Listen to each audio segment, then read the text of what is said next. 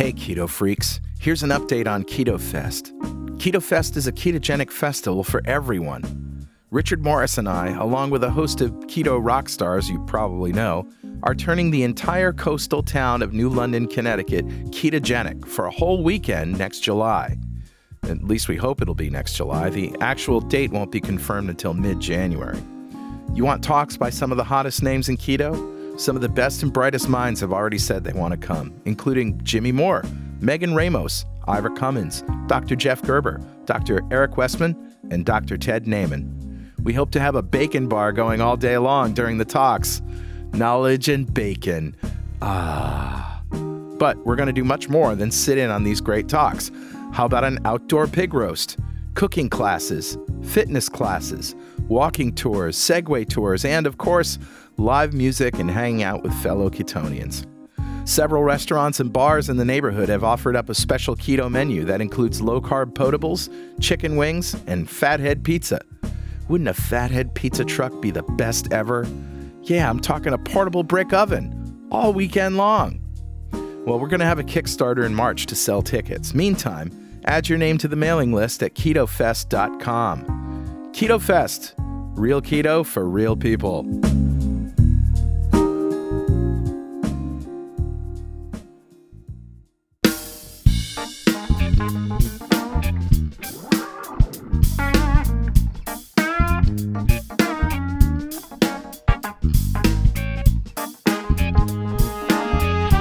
Welcome back to Two Keto Dudes. This is Carl Franklin from Connecticut in the United States.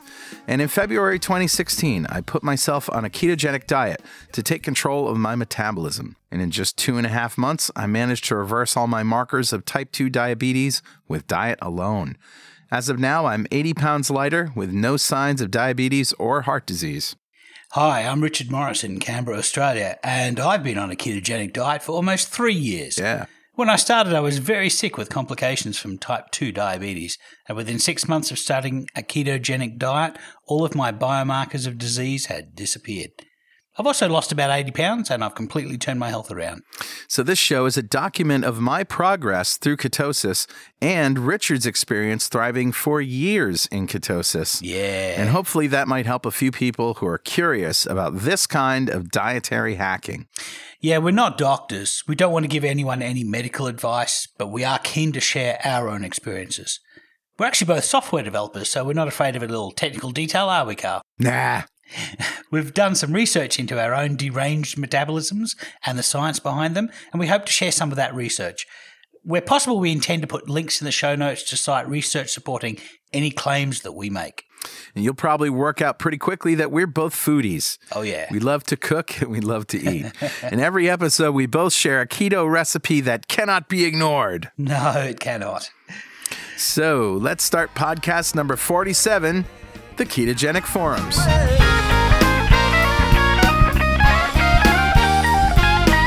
Well, Richard, do we have any corrections or apologies from last week? What was last week was the Christmas show. No, there was nothing wrong with that at all. No apologies given. No apologies. Yeah. No apologies expected and none given. We had a lot of great comments and We did. good reactions from that show, and it makes us think that we might want to do that on a more regular basis. Yeah, I definitely think we should hang out with Brenda and Kim more often. Mm-hmm. But I think they would actually make a good podcast just on their own. So, Yeah, if we can just convince them to do it. we should do that. Yeah. All right, so let's revisit what a ketogenic diet is. Yep. It's any way of eating that puts you in a state of nutritional ketosis. Mm-hmm. And what we follow is every day we eat no more than 20 grams of carbohydrates, which we mostly get from green leafy vegetables and a few nuts and some dairy. Yep. And protein scales based on the amount of lean body mass that we have. I currently eat 50 to 80 grams of protein a day, something like that. Yeah, I'm about 60. Yep. And as far as the rest of it, it comes from fat. Our energy comes from fat, either the fat on our plate or the fat from that Krispy Kreme donut we ate a decade ago. We had a decade ago. Okay, maybe it was a year ago. No, it's been a decade since I had a Krispy Kreme since I lived in America. Wow. So yeah. It's probably been maybe two or 3 years for me. I can't remember the last time I had any of that stuff. So you're actually coming up to your 1 year anniversary. Yeah. You've almost been ketogenic for a year now. Yeah. And we've been podcasting for a year. It's pretty amazing. I still feel great, and I wouldn't give it up for anything. Not for the biggest Big Mac in the world.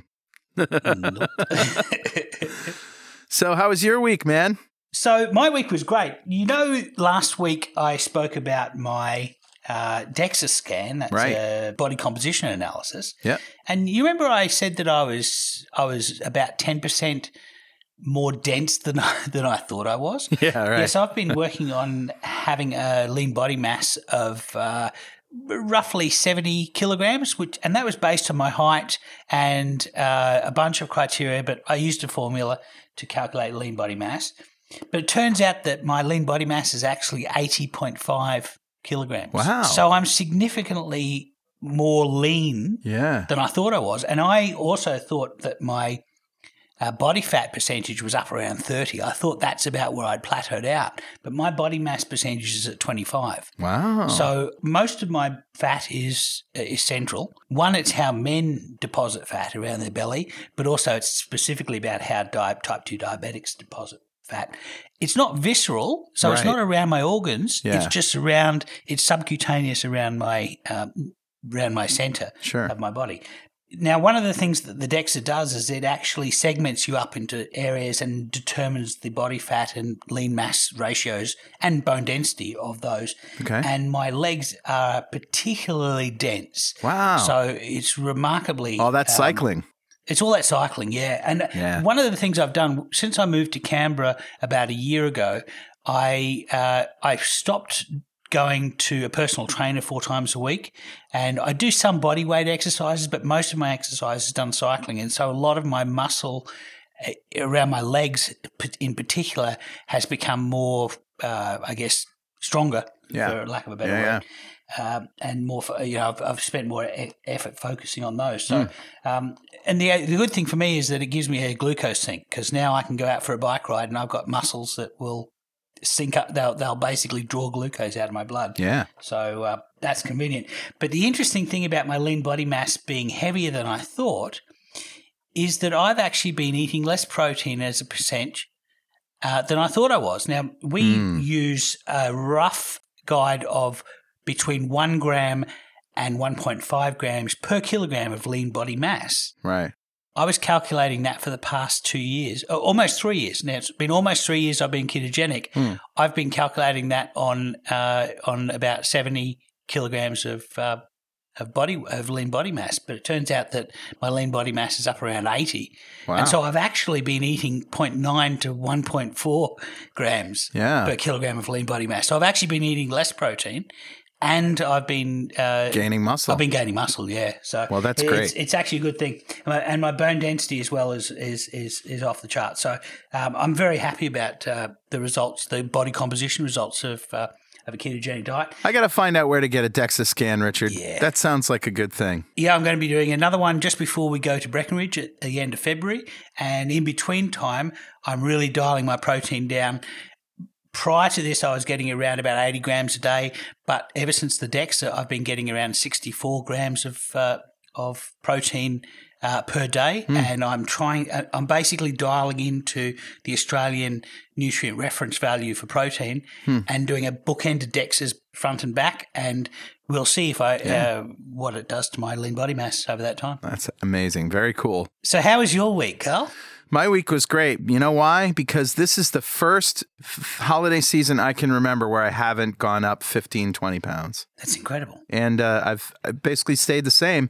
And I ate a lot of rich food. I indulged on ketogenic food. And you probably, in other Christmases past and Thanksgivings past, you probably restrained yourself a little bit because... I ate carbohydrates, but I ate less because I was constraining myself thinking that I was going to put on too much weight and all that stuff. And I just didn't care this time. I ate no carbs, but I ate ketogenic with abandon. I think we've got to take an opportunity during these times to reflect on the fact that we're not putting the weight back on again. Yeah. Everybody says that you yo-yo. If you diet, this is throughout the scientific literature. Right. Just about everybody yo-yos back up to their previous weight because their body has a set weight. And the interesting thing for those of us who go ketogenic is doesn't seem to happen.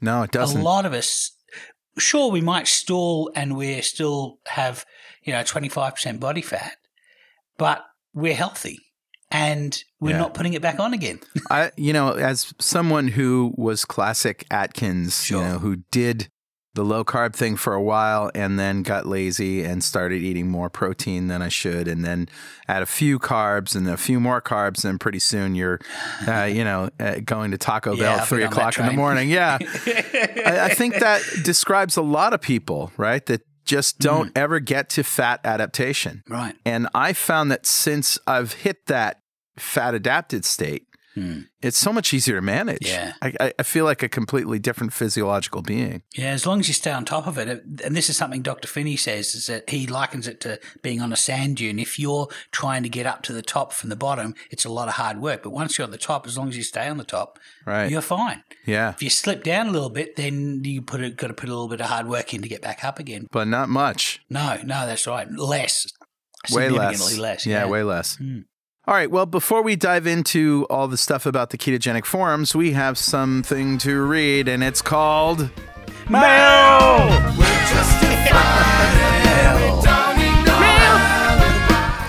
We have quite a few mails to get through, so I will start with Kathy. She posted in the forum, ketogenicforums.com, with the title Keto Firsts. Oh, yeah. And she says, I love keto, and I have come to realize that it has introduced me to many new experiences. And she listed a few of them.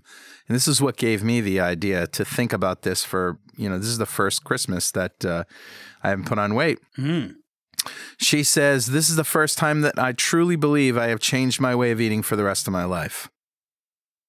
This is the first time that I like eating the food that I am, quote unquote, allowed to eat. Oh, wow. This is the first time that I've realized that diabetes does not have to be a progressive disease. Yep. This is the first time that I've discovered that I have cheekbones. This is the first time I've weighed less than 70 kilograms in the last 35 years. Wow. And this is what gave me the idea, too. This is the first time that I've lost weight over the Christmas holidays. And, Kathy, while I didn't lose weight, I didn't gain any either. And it was the first time I've never gained. I'm absolutely gobsmacked by that comment that she says this is the first time I'm liking the food that I'm allowed to eat. Yeah. Joy. It's just simple joy in eating. Yeah. We're built to enjoy fueling ourselves. And the fact that somebody's gone through their whole life denying themselves the joy of fueling themselves, that's incredible to me. By the way, I stopped over at the Mangicotti Miller's house last night. Speaking of joy. Yeah, speaking of joy. And let me tell you something. Karen looks amazing. You wouldn't recognize her from just this time last year. I've seen photographs, but I don't know how much weight she's lost, but she looks amazing. Does it matter how much weight she's lost? Her body is going to its optimal. Yeah, it doesn't matter. She looks great. She feels great. I also got a text from my friend Les today, and he's the guy who took insulin and takes a lot of insulin, and he's cut it in half and all this stuff. So he said, Carl, I finally weighed myself today for the last day of 2016. Last time I weighed myself at the doctor, I was 365, and my scale today read 308. Wow. Now, getting past 300 is a big step. Yeah. So he's very close. He's very, very close. But that's crazy since October. So that's 2 months. Yeah. And almost 60 pounds. Incredible. Absolutely astounding. Plus his blood sugar never goes over 100, and he's cut his insulin in half. Wow. Yeah. I've got a mail for you, and this is apropos of this discussion. Okay. And this mail was in our Facebook group, and this is from Eric. And Eric says, just over 6 months ago, I was taking medication for type 2 diabetes and blood pressure and also for depression. But regardless of what I was prescribed, my numbers were out of control. And not to mention the fatigue and kidney stones every other week. Oh. He goes on to say 3 months into keto, both my blood pressure and sugar started to get very low to dangerous levels. So my doctor recommended to stop the low-carb, healthy fat diet immediately as he was always against it. Damn. Instead, I started to reduce the medication until I felt normal again, which was after getting rid of that medication completely. Oh, man.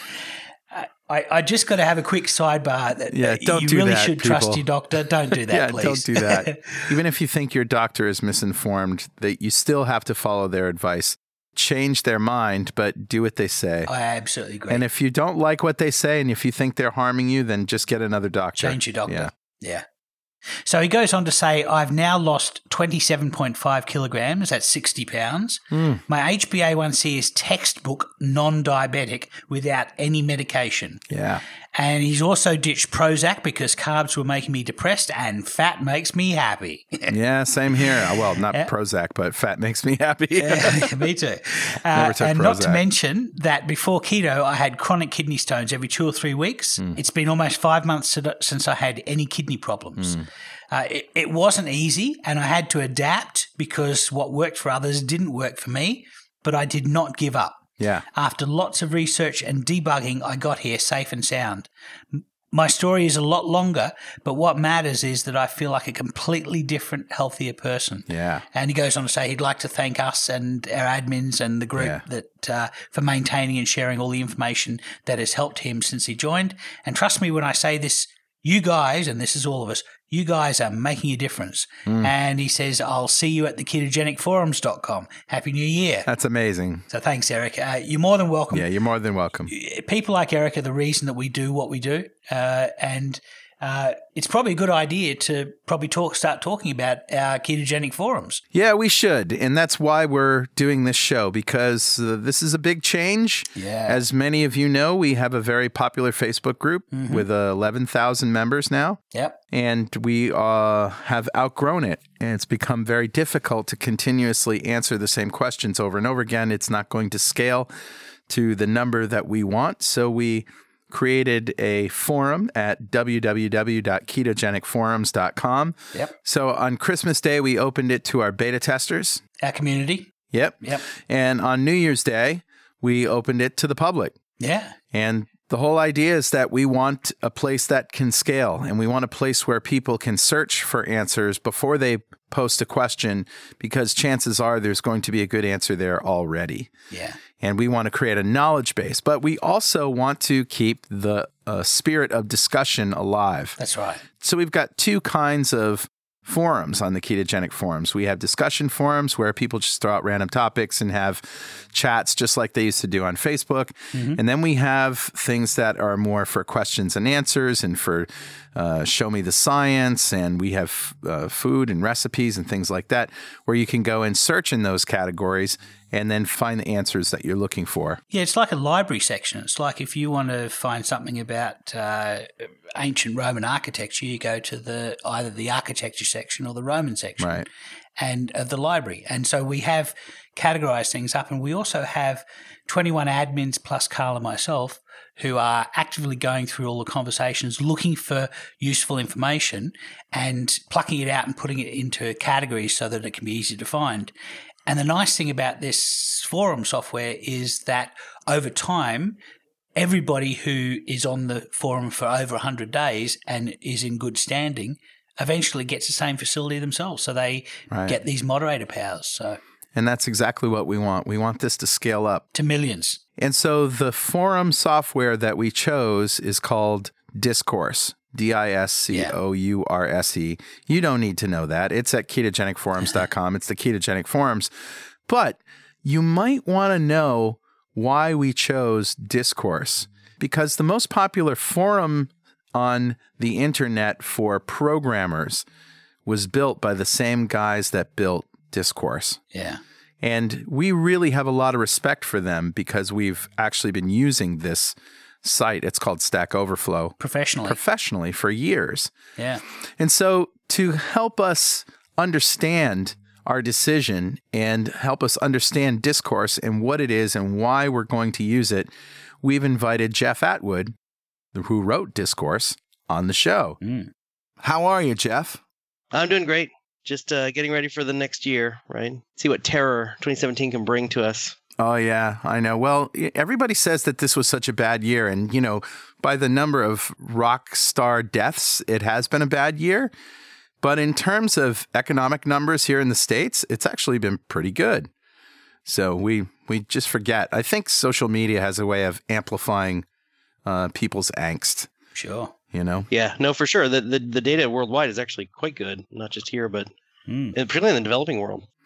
I totally agree. And that brings us nicely into our topic, which is why we got off this Facebook group. And I think it was a couple of years ago, Jeff, I was talking to you in, I think it was in Seattle at an MVP summit, wasn't it? Yeah, possibly. You and I run into each other every 2 years or so. Every once in a while, yeah. And so we were talking, and I hadn't talked to you since you'd left Stack Overflow. And a little history lesson here. Jeff was one of the founders of the most successful data store of technical information that exists on the internet, and that's Stack Overflow, and a bunch of companies that resulted from that. And they wrote their own software for it, and it turned out that they used gamification and incentives, which we all know work well, and to sort of help people find the information that they're looking for, rather than just being a sort of a rolling scroll blog-ish, what's happening right now kind of thing, which Facebook tends to cater to. And so I ran into him, and I hadn't talked to him since he left Stack Overflow. And I asked him what he was doing, and he said, yeah, I'm working on this software called Discourse. And then we started talking about all the problems that we have with not just other forum software, but, Facebook being generally the big problem, and what to do about comments that people leave. We use, on our other podcast, .NET Rocks, I use Discuss, which is just a little thing that you plug in JavaScript-wise, and it allows people to leave comments on a particular page by URL. So it's not really a forum per se, but it's a sort of a cheap way to get a little interaction. And I just found that with blogs and people leaving comments that have links to spam and stuff, it's just so hard to keep on top of all of that stuff and keep the conversation on topic and civil. And you were thinking about the same thing a few years ago, and that's why you started Discourse. Is that a pretty good summary of what we talked about? It is. And Stack Overflow was really very successful because a couple reasons, but the main one is that it's Q&A. It's not a discussion. There's a constant confusion people have, and they unlearn it pretty rapidly if they actually get into the culture of Stack Overflow, even a little. Yeah. But on first visit, you might be like, oh, this is a place where I type words in a box on the internet, like any other place that I type words in a box on the internet. But it's really not, because it's a question. Somebody poses a question, and there's certain rules about what the question can be, how it's stated. Like, it has to be an answerable question. It can't be like, why do I feel funny? Right. It has to be something that's, job related, work related, can be answered in some reasonable fashion, makes sense, isn't incoherent rambling. So there's some strictness about the question. And then everything after that is about answering the question, not about, let me have a dialogue with this person, let me understand their thoughts and motivations and feelings. But, can you answer this question? Does the question need to be refined? That's another question. Like, sometimes you get questions that are unclear and they need to be clarified, and that's fine. So it could be sort of an answer that also asks for a little bit of clarification, but it's all done through editing. So it's a question and answer scenario. It's very much like a classroom. It's not like a place to hang out. It's not a place you should really go to have fun. You should go there because you want to get work done. You have a problem and you need the answer to move forward with your work. So that was the background of Stack Overflow. Is this very focused system that worked, amazingly well for producing useful information. To the point where everybody I know who's a programmer says, this is how I write code. I see something that says, oh, I need to use this function in JavaScript. I Google that function in JavaScript, and the first page is the question and answer in Stack Overflow. That's essentially, and people copy and paste code right out of it. And I know if it's in Stack Overflow, I know it's going to have been filtered through maybe 10 or 20 developers, and it's going to come out with the right answer. Yeah, so it's this great resource, and it's also a source of learning. You can go there and actually learn things, because one of the best ways to learn, and all programmers know this, because programming is a process of continual learning. Sure. Every day you're having to learn new things or write some bit of code you haven't seen before. Mm-hmm. So the best way to learn something is to be able to teach it to someone else. So it's this very nice reciprocal relationship between the people answering the questions and the people asking the questions, because you're all learning together. Because the person asking the question might know some other obscure thing that you don't know, because there are so many obscure things in programming. Programming is like nothing but obscure, annoying things that will bite you in the butt, right? That's really all it is. So having, I got your back scenario of like, you answer my question, then I'll answer your question. It's like tit for tat. It feels good. It's like, this is how we learn together. This is how we do better as an industry. So that's exciting. I mean, that was always the original vision. But the flip side of that is, as good as it is at Q&A, it is really terrible for literally everything else. So you have to understand that, right? You're building a special purpose tool, because people would come in constantly go, but why can't we just let us do what we want to do here? I'm like, but you don't understand. If I let you do that, you would break the reason that you came there in the first place. Because if you fill it with all this noise about, what's the coolest Java function? What's the funniest thing you've seen? What do you like to eat when you're programming? No one would go there anymore. Well, and your search results would be skewed into garbage. I mean, what I like about Stack Overflow is that the best answers are voted to the top. You go there, you search. You don't ask a question. You search with your question. And chances are it's been asked before. And then chances are that the best thread and the best answer has been voted up. And so that's what I like about it. Totally different from what we're trying to do with Ketogenic Forums, by the way, which is definitely a place we want to be able to search for stuff. However, there's also a social aspect to it and all those things. So I'm curious as to what you learned in Stack Overflow that you put into Discourse, and then what you didn't put into Discourse, or you did differently.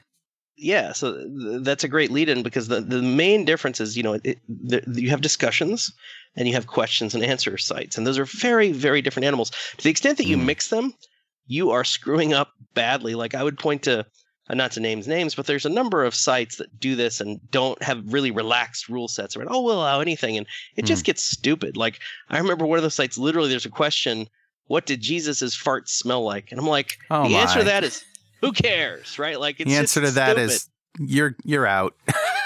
Yeah. Kind of. But I mean, there are other questions that are more slippery slope, like, how does it, describe what it's like to be a surgeon. And a surgeon might come in and give a really interesting answer. This is what I do. And it's interesting, but it's not solving the problem I had in my life, right? Like, I'm not waking up going, I wish I could be a surgeon. If someone would just explain how to do it, then I'll just start, right?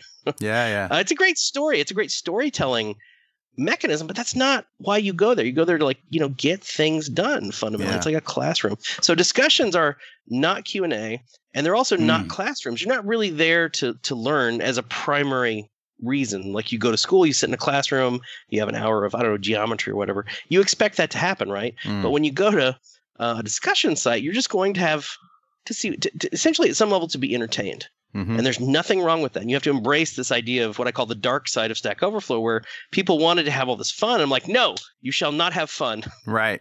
We are not here to have fun. We are here to get things done. And God, people just hate you for that, right? There are people that really get it, to be fair, and they'll defend you. And that was great. That's why I can leave Stack, because there's so many people that understood what we were doing better than I did. And so it was nice to kind of walk away from that and say, look, I'm building a project now where it is a place to hang out. It's a place where there don't have to be really strict rules, other than, don't do anything illegal, don't kill each other. But what I like about it, though, is so far we've set up different categories that some are centered on science and research and discussions around it. And you can go there and search just those categories and just those topics. Yeah, so discussion is a much broader building block of community. You can build a lot of stuff on top of a discussion system. Right. You could certainly have a Q&A section of a discussion site where you say, okay, for this section, we have a slightly stricter rules, and here are the rules of this. We call it categories in Discourse. You can absolutely do that, and that makes sense. And one of the things I love about discussion software was that, this is the backbone of the internet to me, is these special interest communities where it's just people who are passionate about X, where X could be really anything, including, unsavory stuff even. And they just go there and hang out and talk about X, right? And they don't have to answer to, Facebook. They don't have to answer to Twitter. It's their clubhouse, their rules. And, it belongs to them. It's that sense of ownership that I talked about, where you go there and it's like, oh, this is our place because we set the rules here. And we decide what happens here. One of these things that happens with a conversation is conversations tend to meander into interesting areas, and you tend to find something interesting to talk about in the middle of a conversation. And one of these things happened on our discourse forum. We had somebody, this was a new post, a regular user basically mentioned that they had a heart condition in one of our health forums. Oh, yeah. That they had ventral tachycardia. And it turns out that two of our admins both had the same thing and neither knew about it. Yeah. And so now there's a community growing around that particular question, talking about how this diet specifically helps them. That wouldn't have come up had we not had a discussion. Had we just had a Q&A site, somebody might have gone on and said, will this diet help my ventricular tachycardia? But, it's fairly random. But the fact that that just evolved out of a conversation was fascinating. That's great. Another thing we have to address here is just the problems with Facebook. We have a community there. We will have until February 1st when we're locking the doors. At least that's the plan for now. We will have had. Yeah, we will have had. And after about 3,000 or 4,000, it just got completely out of control, crazy. People would not only ask the same question in a stream of comments to the same post, but without reading the other comments, but they would constantly be asking the same questions by posting the same thing, and we would be playing whack-a-mole trying to answer, it's just like a million people trying to ask you the same question at once, and you can't just say one time what the answer is. You have to answer everyone individually. And it just turns out to be a lot of work for those people who have the answers, right? Well, yeah. So what you're describing is more of a chat type scenario where chat is great for getting started easily. That's one of the things that's powerful about Slack is you can just have go to that site, provision it. You don't have to set up DNS or anything, and bam, you got a little chat room. And if you have two people typing at the same time about literally anything, the perception is that you're succeeding because, I have people talking to each other in the same room at the same time. This is working. But then as it starts to scale, you realize, well, chat isn't the end all be all. It's important and it has a lot of shared DNA with discussion, actually. Chat.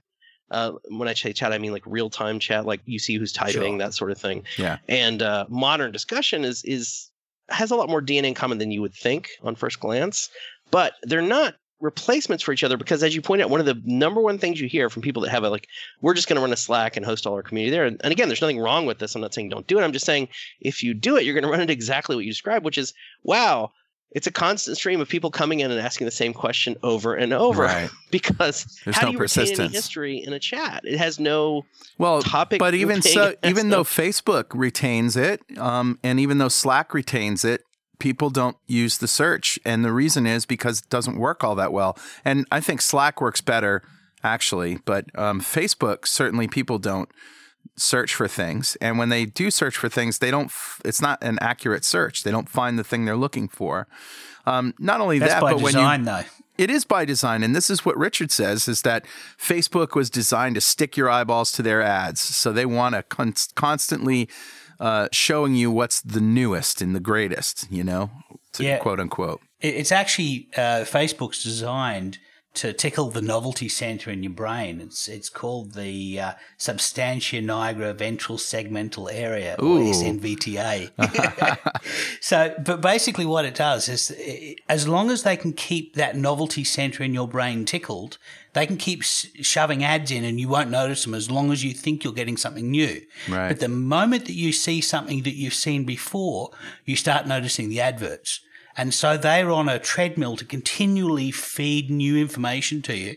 And I'll give you an example of how their search doesn't work.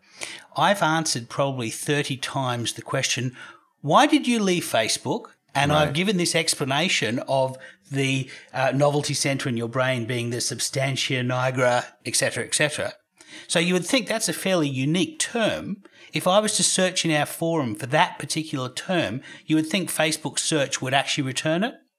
It doesn't, because it's an old topic, and so Facebook search does not actually return. And I've made that response about 30 times. So that's a perfect example of why we have to leave. Wow, that's crazy. Because that's a very unique set of search terms, particularly if you brought it up. But not to denigrate the difficulty of search is a really, really hard problem because we certainly struggle with this on Stack Overflow. We struggle with this on Discourse. I think everybody that works on search is like, search is legitimately hard computer science problem. So I don't want to minimize the difficulty of getting this right. Now, you could argue at the scale Facebook is out. I mean, they have like thousands and thousands of people they can throw at this problem. So it's a little less defensible for Facebook to be bad at this than, say, us to be bad at this. So there is that. And then there's also like getting people to search at all. It's like, well, searching, unless you intercept what they're typing, which we kind of do in Discourse. Like one thing we do that we added very early on is as you start typing, you're like, okay, I'm going to start typing words into this box because that's what we do on the internet. We type words into boxes and press enter, right? That's what we do. Yeah. So as you start typing, in the background, it says, oh, you're creating, only in the case where you're creating a new topic, not a response. In the case where you're creating a new topic, we search other topics and try to find ones that have similar words in common. Say, oh, did you want to use one of these other existing topics? And this actually, on the forum I described, I started a topic on playing games with my son, who's like 7 years old. And I wanted co-op games on Steam that were like, not too violent, sort of at his skill level and fun for 2 players. And as I started typing this topic, it's like, oh, it looks like, it matched some of the words and there actually was a topic almost exactly like mine. And it was actually really useful to know that, right? Like, oh, cool. It's kind of a duplicate. Not exactly, because I went in and looked at the topics like, well, this is a little bit different because I want Steam specifically. But it does work. We do that, like preemptively as you type, tell you, oh, this might already be here. Because that's going to answer your question faster if it's already been asked and answered. It was super relevant, actually. It was very relevant. It's like a textbook example of like why we have that feature. It's still hard. Like it's still going to show you a bunch of topics that probably don't relate to what you're typing because search is a hard problem. But it was still very, very useful in this particular case. And it does have some strong hits if you use the right words.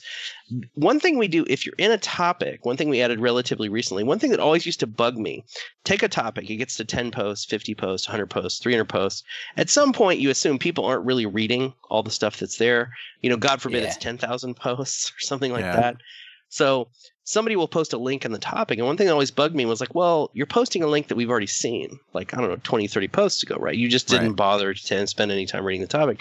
So one thing we check for in replies specifically is, you pasted a link in your reply. It's like, have you seen this link about, I don't even know, something, right? New York Times article.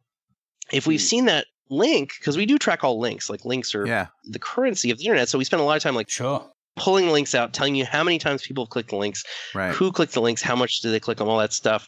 So we know the link has been in the topic already. So we'll pop a little box up, not over your text, but immediately to the right of your text where you're typing. So immediately to the right of your field of vision where you're looking, it says, hey, it looks like, Carl already pasted this link in this post from November 3rd. Are you sure you want to, paste this link again? There's tons of places we do this. Like another thing we do is, are you replying too much? We saw topics get dominated by certain people where they were just posting over and over and over. So if we see people doing that, we'll pop up little boxes. Hey, I really want to say it looks like you're writing a letter, by the way, every time I do that. Yeah, clippy. It is a little clippy-like, but it says, hey, we've noticed you've written more than X% of the replies here. Are you sure you're giving other people time to adequately express their views and get a variety of viewpoints? I love it. Because I saw people doing it, and I'll do it, right? It's like some topic that I'm like, oh, God, I have to reply over and over and over. But sometimes you got to take a break, man. Like, just step back, like, say your piece. And then, let other people talk. Let a conversation develop. So it's nice to have these little reminders as you're doing it. Like by the time I'm starting to write my 5th reply, and then it pops up and says, whoa, Nelly, right? Maybe you should slow it down there, cowboy, right? I want to talk to the users of ketogenicforums.com for just a minute, because as you probably know, people who are used to the Facebook experience going to a forum, you have some friction. And people have friction, and they don't know what to expect, and they don't know how to get around for the first couple of days, and they want that Facebook experience of, I just want to go and mindlessly read through stuff and throw up stuff in a box that's been asked a million times, and that's what I want, But we can give them that experience with the new and unread categories. I guess you wouldn't call them categories, but they're sort of just menu options right at the top. You have new and how many new messages there are, which you haven't seen yet, and unread, which is how many topics have answers that you have not read, right? That you haven't seen. So, and I guess it's just a little bit different because rather than somebody else prioritizing them message by message and topic by topic, whether that's by time or whatever, you have to sort of look through the categories of these new and unread topics and look at the topics themselves and see which ones are interesting to you. But is there anything that you can say to the users of ketogenic forums who are new and coming from Facebook, and maybe some tips and tricks and how to get around and how to avoid that kind of angst? Sure. So I did create a blog entry. One thing we used to do, and you probably have some users that signed up and still got this, we just changed it a few weeks ago. There's a little welcome personal message that's sent. It's an automated thing, but it contains sort of some tips and tricks on getting started and so forth. We don't send that PM anymore. I shortened it a great deal because I realized it was kind of like a wall of text we were sending people, and most people weren't reading it. It was a little bit, yeah. So I did create a blog entry, and the PM now references that blog entry. So if you go to blog.discourse.org, you will see that blog entry, which has tips and tricks. I strongly recommend everyone check it out. It's got what we consider to be the essential, getting started pro tips. That's it. One thing we're working on, we haven't released yet, we'll probably release in the next 3 months, is we have a bot that when you create a new account on a site, it'll offer to interact. It's like, hey, how's it going? I'm the bot. If you want to learn more about how this stuff works, reply to me. Because one of the insights that we had was the way you learn something, it's like the first level in Halo. You play the game. The first level is the tutorial level. It doesn't say this is the tutorial level. It just says, hey, start. And you're like, oh, God, I pick up a weapon. And then, oh, there's a bad guy right there. Oh, he doesn't see me. Wow, this is going to be really easy. I got to go under. I got to go over. Here's how you jump. Here's how it teaches you the stuff by playing the game. And I really wanted that for Discourse because it's like, okay, we can send you a wall of text that you probably won't read. Or the bot could come and say, hey, let's play. I will reply to you. You reply to me. And that is using the system, right? That's playing the game. So then you're learning by doing, which is so much better than the wall of text. Now, we have the wall of text. I just moved it to the blog because people learn differently. Some people might love the wall of text. And you always have the A+ students, skew the distribution by doing really well relative to all the other users. And I shake my fist at those people for doing that. Yeah. But then you have really everybody else. It's like, I don't care. It's like, I'm busy. I need to get some stuff done, right? I don't have time for this jibba jabba. So for those people, the bot feel like more of an introductory walk where you just one reply and another reply, and then you're just chatting. It's no big deal, right? Yeah, that's cool. Well, our goal is to move 11,000 people off of our Facebook group onto the ketogenic forums, and right now there's over 2,000 people, and we just opened. Basically since Christmas, we've been open. Nice. The thing I really like about this platform is that we have aspirations to have 100,000, 1 million people on this forum. That's right. There's so many diabetics, type 2 diabetics out there. And of the 10,000, 11,000 people already we have on Facebook, probably maybe 1,000 or 2,000 have almost completely reversed their type 2 diabetes. So it's a remarkable thing. So it's one of these things that grows because this disease runs in families, and people bring their families and friends into these communities. Yeah. It's a community that's going to grow massively, and we can't scale out caring. I mean, you're right. That's the cool thing about forum software is they scale from 5 people to 5 million people. Yeah, we certainly hope we can do that. Yeah, so you can have these much larger groups that are deciding what to. And it's really wonderful to hear this story about reversing the course of health problems. That's amazing. I mean, that's even more inspiring for sure. No, it's a fantastic journey we're on, and we thank you for helping us out with this software. It's great. Jeff, thank you so much for spending this time with us, and I'm sure everybody really appreciates it. You're welcome. And, always just keep the feedback coming. I think that's the most important thing. We do read all of it, and we make a lot of changes based on that feedback. So please keep going. We will certainly do that. Thanks, Jeff. Yeah, thank you very much. Yeah, no problem. All right, bye-bye. Bye, guys.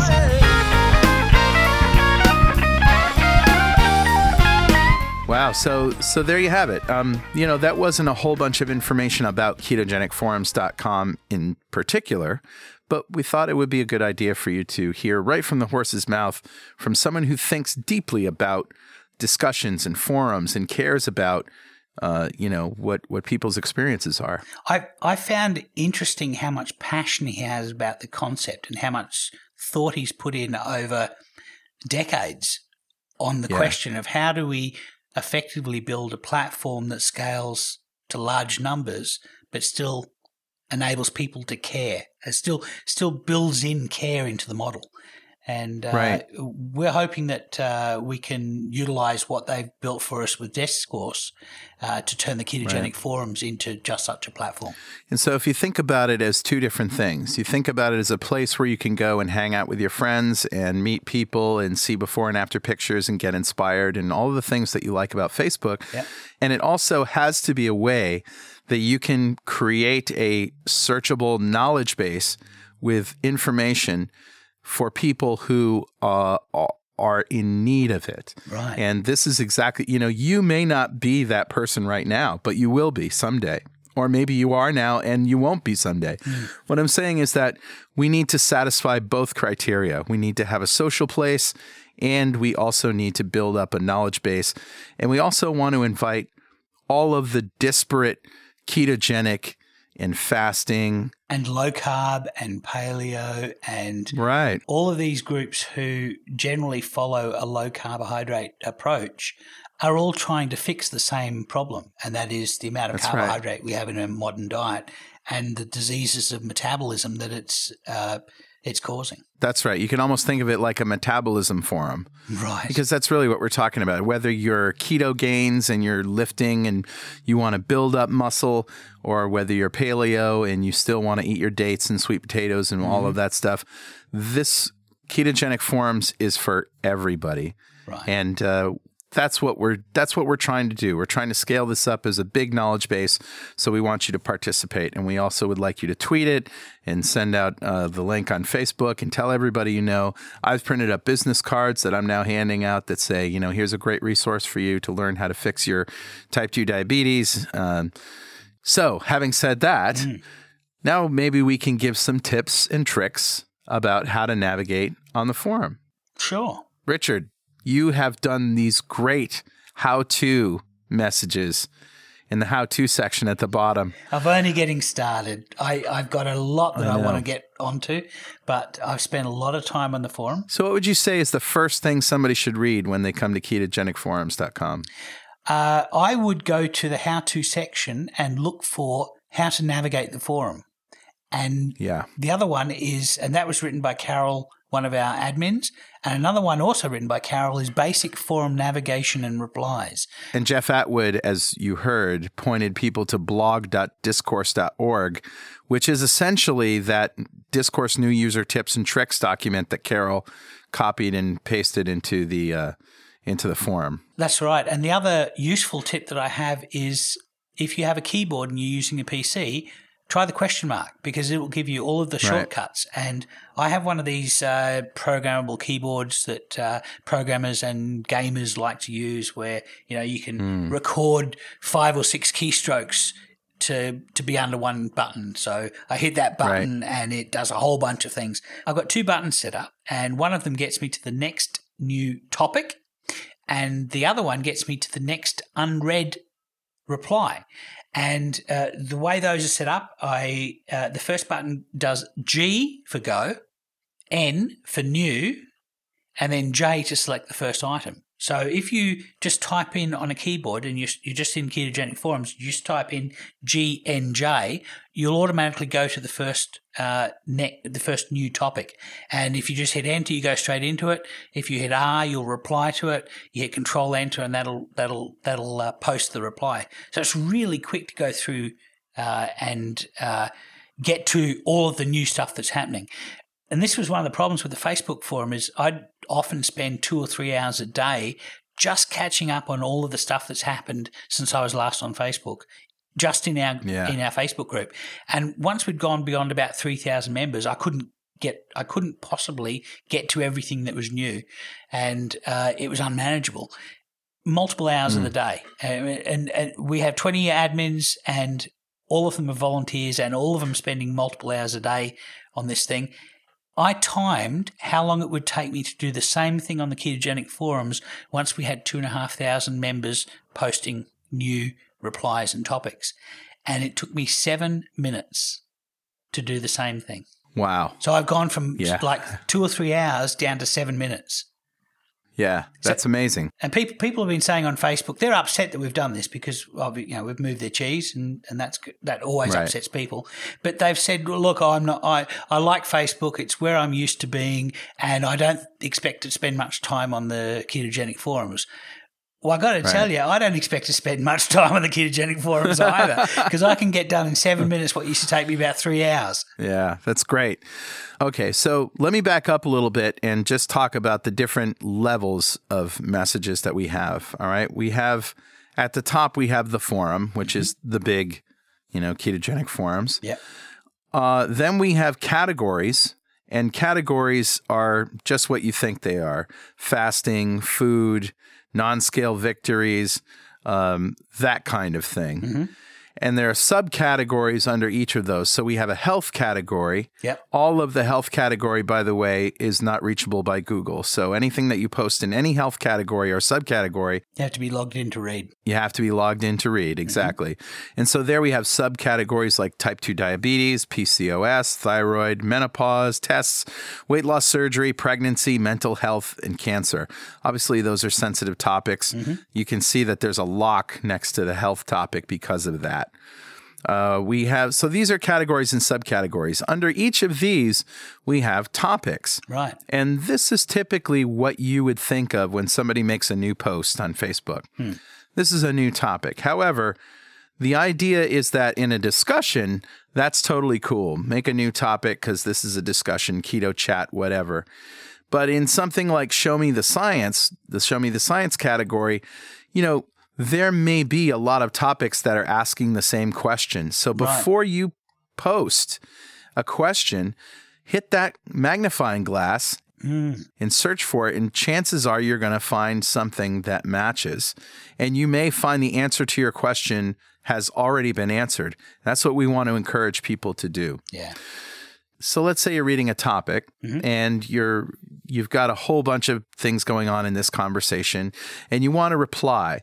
So what you would do in Facebook is you just reply to that topic, but maybe there's a whole bunch of comments. And in Facebook, you would read down through the comments and you might reply to the individual comments. But what happens is you realize quickly that somebody else has made the same comment, or that person misspoke and then they said, later on you didn't read down far enough that they said, I got to correct myself. But it doesn't matter because you've already said it and everybody's going to pounce on you, right? Yeah, you didn't read all 2,000 replies in this Facebook thread.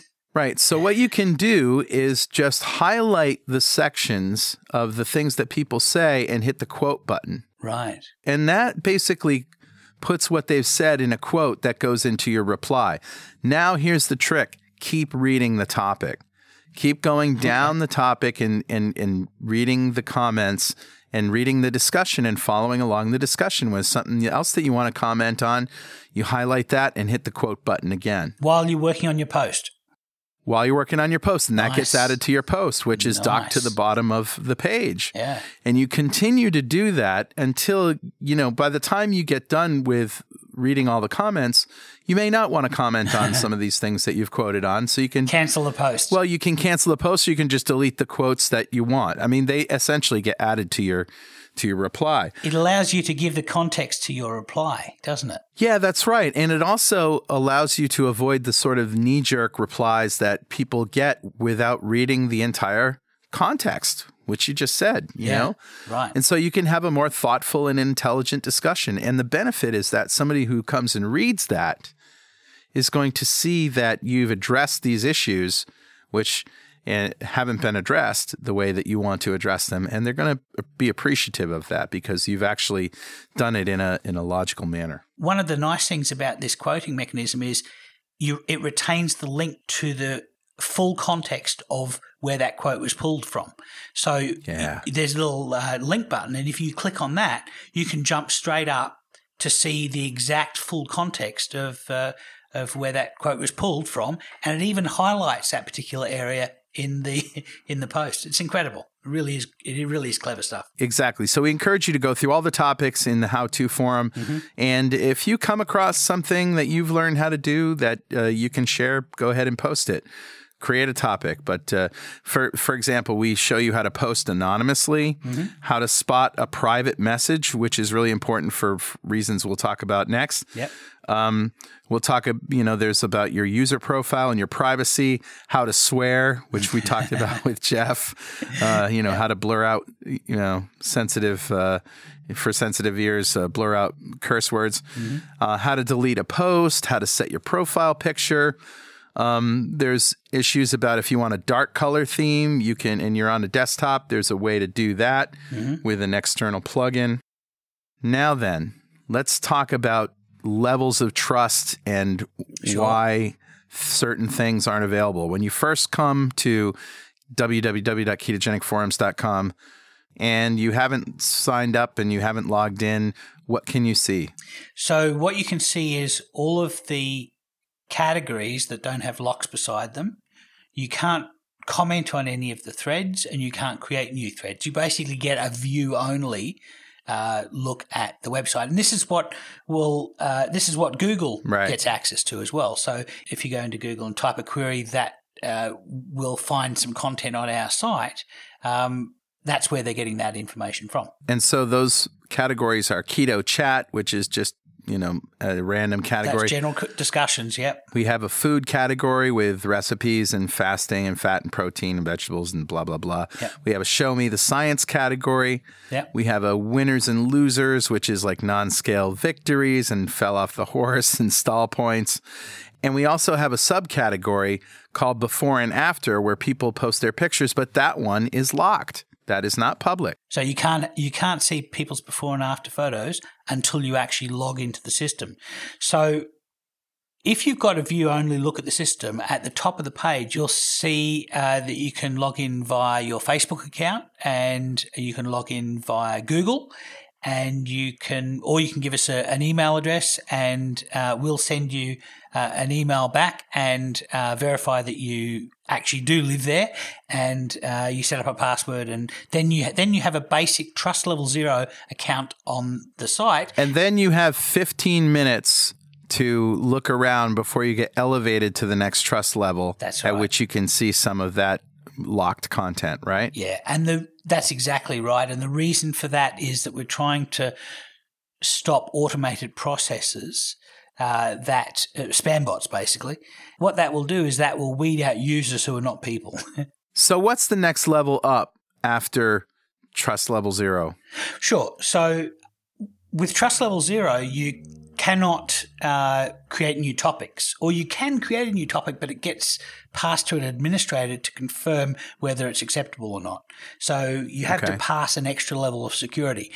When you've been on the site for more than about 15 minutes and you've read about 30 posts and you've maybe replied to 4 or 5 topics, then you get invisibly elevated to Trust Level 1. And that's considered novice level. That's right. And Trust Level 1 is really everybody on the forum is Trust Level 1 if you've been on there for more than about 15 minutes. And at Trust Level 1, you can see the general health forums. So all of those PCOS, type 2 diabetes and cancer forums. You can see the winners and losers before and after photos. So the other thing that you can do is you can flag posts. What does that mean, flag posts, exactly? Yeah. So this is interesting. If you see a post that you find offensive or you don't think is appropriate or you think it's spam or any other reason that you're uncomfortable with a post, there's an option on every post where you can flag it. If you're Trust Level 0, you can't do that. As soon as you get to Trust Level 1, you can flag posts. And what happens is flagged posts go to the administrators to be looked at to check whether they're appropriate or not. And we've got mechanisms to send people warnings, delete posts, and basically take action on the items. But the interesting thing is, if enough people flag a post, it automatically gets deleted. So even if the administrators haven't gotten around to looking at a post, it'll be deleted just in case because enough people have flagged it. So this is part of the mechanism of how they've built discourse so that the community self-polices. I love it. So that's trust level 1. Mm-hmm. Now there's another trust level above that, trust level 2, which we call regular trust. Mm-hmm. What happens here and what other privileges do you get? So you get that after about 15 days of trust level 1, you get silently elevated to trust level 2. Okay. And that allows you to invite other people into topics. It allows you to have group private messages. It's really basically, we've trusted you to the point where we know you can start pulling other people into things, and we know you're not going to be too disruptive with that. So there's not a lot of extra functionality for trust level 2. But if you've been at trust level 2 for 100 days, then you get elevated to trust level 3. And this is where all of the fun stuff happens. And we call trust level 3 the leaders. This is the leaders in our community. And you have to basically, to get there, you have to have visited the forum in at least 50 of the past 100 days. So you have to be... You got to be invested. Yeah, I think so. And you've got to have read about a quarter of the topics created in that time, and that caps out. So you know, if we go through a really big growth phase, you don't have to read a quarter of all of those topics, but you have to read probably a fair percentage of the new stuff, and you have to have received at least 20 likes in those 50 days. So wow. It's not too onerous, but basically it means that you've become further engaged in the community. You're invested in how the community is moving. Mm-hmm. And so what we do is we allow you to see a special forum called the Mod Lounge, which is where all the moderators live, because basically at trust level 3, you're a moderator of the site. You can rename topics. You can move them into different categories. You can immediately hide spam posts. So if somebody at trust level 0 tries to post and it's a spam, you can just delete it and remove it straight out of the system. If somebody's trust level 1 or 2 posts something that's spam, it has to go to an admin to be verified. But the other thing that a moderator can do is that they can make wikis. They can turn any post into a wiki, which is something that everybody can edit. So the idea is that if you want to be more engaged in the leadership role and have more moderator privileges, just don't be a jerk. Yeah, we're going to trust you. We're going to trust you to be part of molding this community with us. Right. That's it. Now let's talk about badges. Right. What is a badge? Okay, it sounds like a game my kid would play, and the more things they color in correctly, they would get badges. Like a gold star on your paper. It's kind of like Pokemon. You got to catch every one. We have lots of badges that the system will give you to indicate that you've reached a certain milestone. For example, if you receive more than 10 likes on a post, you will get a badge. Now, anyone who looks at your profile can see all of the badges that you've collected. And you can see that people get badges when they write content that other people like, or moderate content, or there's lots of different ways to get badges. But we've got a couple of really interesting ones. We've got one badge, which is the guinea pig badge. Yeah. And this is a badge that we've created for anybody who logged onto the forum prior to the site going public. And in fact, it's going to be, if you've created an account prior to January 2nd, then you're going to get this badge. And from this point onwards, everybody will know that you were in the first wave, that you were there right at the beginning of the Ketogenic forums. Uploading files, uploading pictures is very easy. You can just drag and drop pictures from your desktop onto them. If you have a picture in your clipboard on your desktop, you can paste it in and it'll upload. Yep. On a device or a phone, there's an upload button, so you can just select a file from your local system and upload it. Mm-hmm. We expect lots of food porn. We expect lots of before and after pictures. Yep. So as you heard from Jeff, Discourse is open source, which means that it's freely available to use. However, hosting is not. Right. And we have opted to use the Discourse hosting system. Yeah. We did get a discount because we're, Jeff knows us. It's a good cause, and Jeff knows us. Yeah. However, it still costs us real money. So if you would like to donate to the cause, go to 2ketodudes.com, and right on the podcast page, there's a big old PayPal donate button. Just feel free to help us out that way. And we'd like to thank everybody who has donated so far. You guys are great. We couldn't have done this without you. The reason we got this Ketogenic Forums up so quickly is because so many people helped to basically help pay for the bandwidth for our podcast, at least contribute to it. And so we're doing a lot of this on our own backs. I mean, we're doing this because we're committed. The whole point to this is to try and help people cure their diabetes. And we were stuck and didn't know what to do and thought that we were progressing only to becoming more sick. And we found a way out of the bag. And that's right. And now we want to help other people find their own way out of it. So that's really what we're doing. We are advertising on the forum. We're advertising our own podcast and our blog, and we're advertising and Keto Fest, so an event that we're doing. We will be taking advertising from companies that produce products that we consider ketogenic in focus. So we will be doing some curated advertising, but that's in the future. But for now, we're hoping that you like this. We're hoping that our community digs this and gets involved. We're hoping that you'll at least give it a shot. That's right. Give it a chance before you diss it.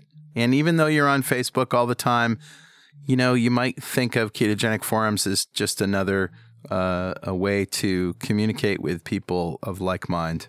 That's right. And that brings us to a section called Recipes! Recipes! So I'm going to go first, Carl. I've got a recipe. As you know, for Christmas, I bought myself an Anova sous vide machine. And I got one for Christmas too. And it's working right now on a chuck roast.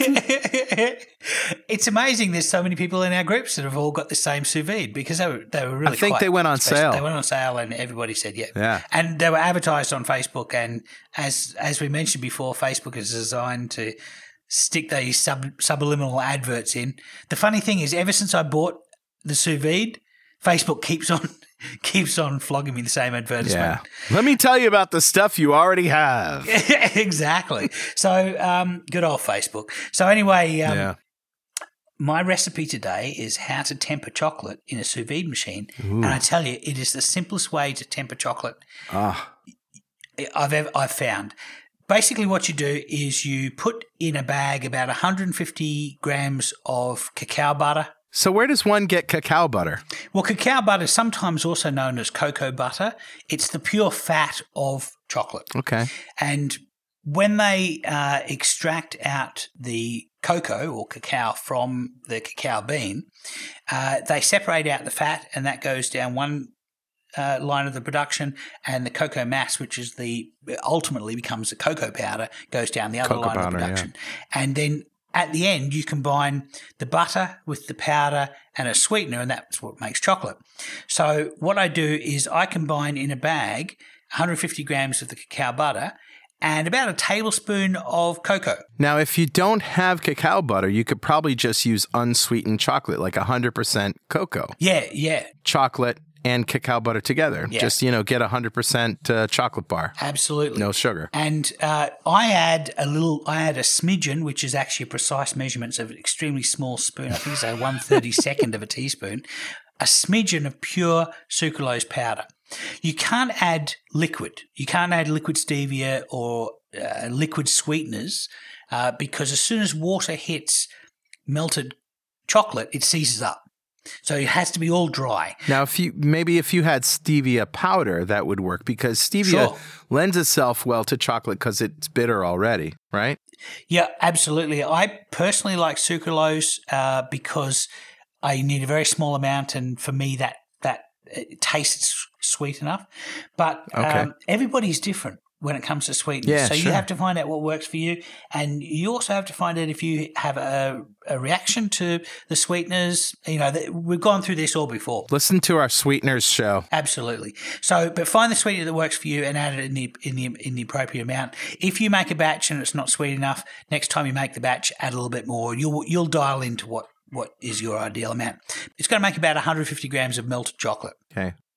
So the interesting thing about melted chocolate is if you just take cooking chocolate or cacao butter and you melt it and then form it in a mold and put it in the fridge, what you end up with is untempered chocolate. So it doesn't have the snap of chocolate, and it doesn't.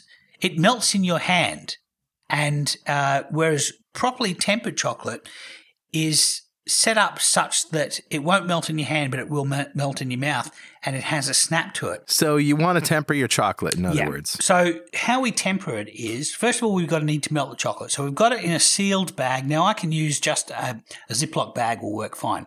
Don't let any water get in, seal the zip. You put it in your sous vide, and you bring it up to about 45 degrees Celsius. Okay.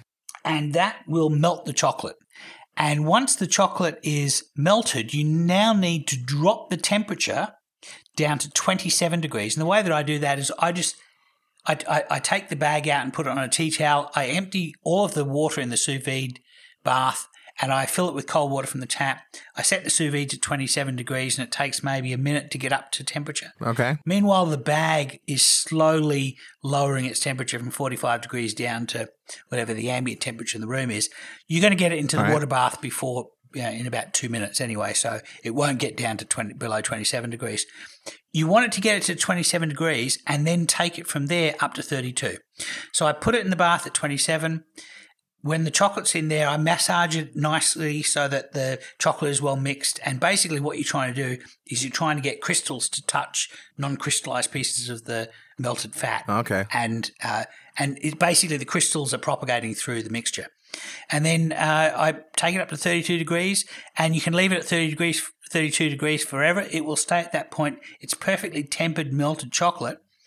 And when you need to use it, you just cut a corner off the bag and you pipe it over whatever you need to cover with chocolate. I just did it into some silicone molds and made very thin pieces of chocolate, and it has that snap that well-tempered chocolate is supposed to have, and that's my recipe. So it really is the easiest way to make properly tempered chocolate. Wow, that's great. Now, of course, if you buy sugar-free chocolate, you may be getting all sorts of crazy stuff in there that you don't want, like maltitol or whatever. So this is a way that you can take raw chocolate plus your sweetener of choice, and turn it into, chocolate bars. Yeah, I'm eating a little piece of it right now. Yeah, if you want to put almonds, macadamias, walnuts, or whatever that you want in there. Now you can do it, and you essentially have chocolate bar. It's actually a fat bomb. It's really just fat. Yeah. There's a little bit of carbohydrate in the cocoa mass, but there's not a lot. Right. And the nice thing about this is that you can, because it's tempered, you can make very, very thin slices. So you can make a millimeter thin slice of the stuff and crack it all up, and then just have a small amount just to coat your tongue with chocolate. Wow. You're actually not getting a lot of calories, but you're getting all that 100% flavor of the chocolate, which is wonderful. Well done, sir. You're welcome. What have you got for us, Carl? Well, today I've decided to go out to one of my favorite sites, cavemanketo.com, for something that I consume on a regular basis, which is a pinwheel, a flank steak pinwheel. So this is where it's turned around into a spiral, right? Yeah, you know what a jelly roll is, right? Yeah. Yeah, it's like that, except it's made with steak, cheese, and spinach. Sweet. Yeah. All right, so I go to my local Big Y, which is a supermarket, and they usually have these all the time, as far as I can remember. But I went today to Big Y looking for pinwheels. They don't have them. The butcher says, "Can I help you?" And I said, "Yeah, no pinwheels." He goes, Nope, they're coming back in the spring. That's a spring-summer grill thing. Okay, whatever. So I found these on Caveman Keto. And essentially what you do is you take 2.5 pounds of flank steak, which is basically a sheet of flat steak. And flank steak is good because it's a little fibrous. It's got some fat. Needs to be cooked a bit. Yeah, very tasty, but it does need to be cooked to loosen up those connective tissues. You're going to take 16 ounces of mozzarella cheese, 8 ounces of fresh spinach leaves, and some Italian seasoning. You can also put things in there like olives and roasted red peppers, capers. There's just, anything that you can think of that goes with steak, cheese, and spinach, right? Right. Garlic. There's no end to it. So you preheat the oven to 350 degrees. Mm-hmm. Put the flank steak so that the grain is going from right to left, which is kind of important. Okay. That you set it out so that the grain runs lengthwise. So that'll make them easy to cut. That'll make them easy to slice the pinwheels off. Yeah. You got it. So Caveman Keto says to remove any hard fat deposits. No. Hell no. Leave that stuff on. Yeah. But you do want to square it. So that means cutting it and trimming it so that it's squarish or rectangulish. Right. If that's a word. Mm-hmm. It is now. So you butterfly this flank steak. You cut it parallel to the cutting board and leaving an inch or so not cut. You should be cutting along the grain. And you open it using the knife to finish the cut. So there's a half an inch or so connected, and you lay. You know what I'm talking about. You cut it flat you're butterflying and it, really. open it. Yeah, you're butterflying it. Exactly. All right. So you season. This is where you add your seasonings, salt, pepper. We need more salt. Put more salt on there. Maybe a little garlic. Maybe some olive tapenade, whatever you like. This is what you do. Yeah. I'm thinking about it in my mind right now. Yeah, and I'm thinking about beef Wellington. Where you take the phyllo dough and you lay that out. And do shell of mushrooms and yes. Yeah, mushroom to shell, exactly. Except that we're using steak, so that's great. So now you put mozzarella cheese all over the meat and just leave an inch on one side for wrapping and a layer of spinach. And now you roll it up, making sure to keep it tight and rolling with the grain. And you can tie it up with twine, which is a good idea because you want to cook. These things will fall apart when you cook them. Right. And trust me, I know this from experience. If you cook these on the grill, the cheese will fall into the grill and burn. So put it on a tray, I guess. Yeah, put it on a tray, put it on parchment, put it on foil, something like that. But you can easily do it in the oven, and it works just fine. All right. So take some twine and wrap it up. Now, when you wrap it up with twine, you want to wrap it so that every piece of twine is in the middle of a serving. Sure. So what are we talking? Maybe every 3 inches? Nice. Or so? Big bits. Nice. Yep. Yeah. And after you wrap it up, you slice that. Slice it so you've got pinwheels, and you put those in a Pyrex baking dish, or, you could even put them on a cookie sheet with parchment paper if you want to get a little more air.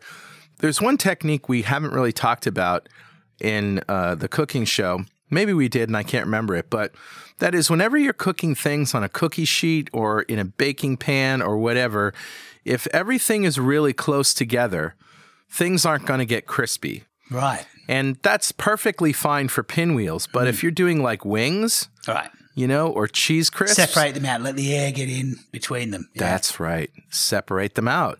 If you're trying to crisp up some things in a frying pan, don't crowd it. If you're trying to fry that's a good technique, some chicken parm, if you're trying to fry some, chicken parm with Parmesan and pork rind crust, let's say, and fry them in a frying pan, just do 2 at a time. Right. Yep. Don't put all 4 in there crammed together because they won't crisp up. Yep. All right. Anyway. Carl's tip of the day. Interesting aside. Yeah.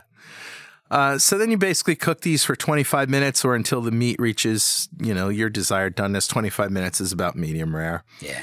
And then you want to turn on the broiler. Right. And get 3 minutes under the broiler so that the mozzarella bubbles and is all crispy on top. Yeah, and that's mozzarella. Serious eats right there. I'm getting hungry now. Yeah. It's morning here. It's like 10 a.m. in the morning on New Year's Day. New Year's Day. I know. Happy New Year, Richard. Yeah, Happy New Year. I've got an empty bottle of beer in front of me from last night. Yeah, I'm sure you do. Yeah, Carl is still in the middle of New Year's Eve, so I'm literally talking to you from the future. I'm going down to the Hygienic Restaurant to a gala that they're holding tonight. Nice. New Year's Eve party, and I'm meeting some local people and just having a good time. So that's what I'm doing. That's what you're doing. And hey, listeners, thank you so much for sticking with us through thick and thick. Yep. And enjoy ketogenicforums.com. Please give it a shot. Don't just write it off. We hope to transfer everything that we've done and accomplished on Facebook over there and then some. We are going we are going to stop at nothing short of 1 million people on that forum. We got big plans for this, so watch this space. Yeah, you just wait. So, of course, if you have anything that you want to tell us, something we said wrong, something you don't agree with, or some more research that you found to support or refute anything that we've said, send it by email to dudes@twoketodudes.com, or post it on our website, or come and see us in the forums. Yeah, you can follow us on Twitter at 2ketodudes, on Instagram at 2ketodudes, and of course, go to www.ketogenicforums.com and join us over there. Join the conversation. Absolutely. It's gonna be a good one, folks. Keep calm and keto on, buddy. Yeah, keep calm and keto on, Carl. All right. We'll see you next time on 2 Keto Dudes.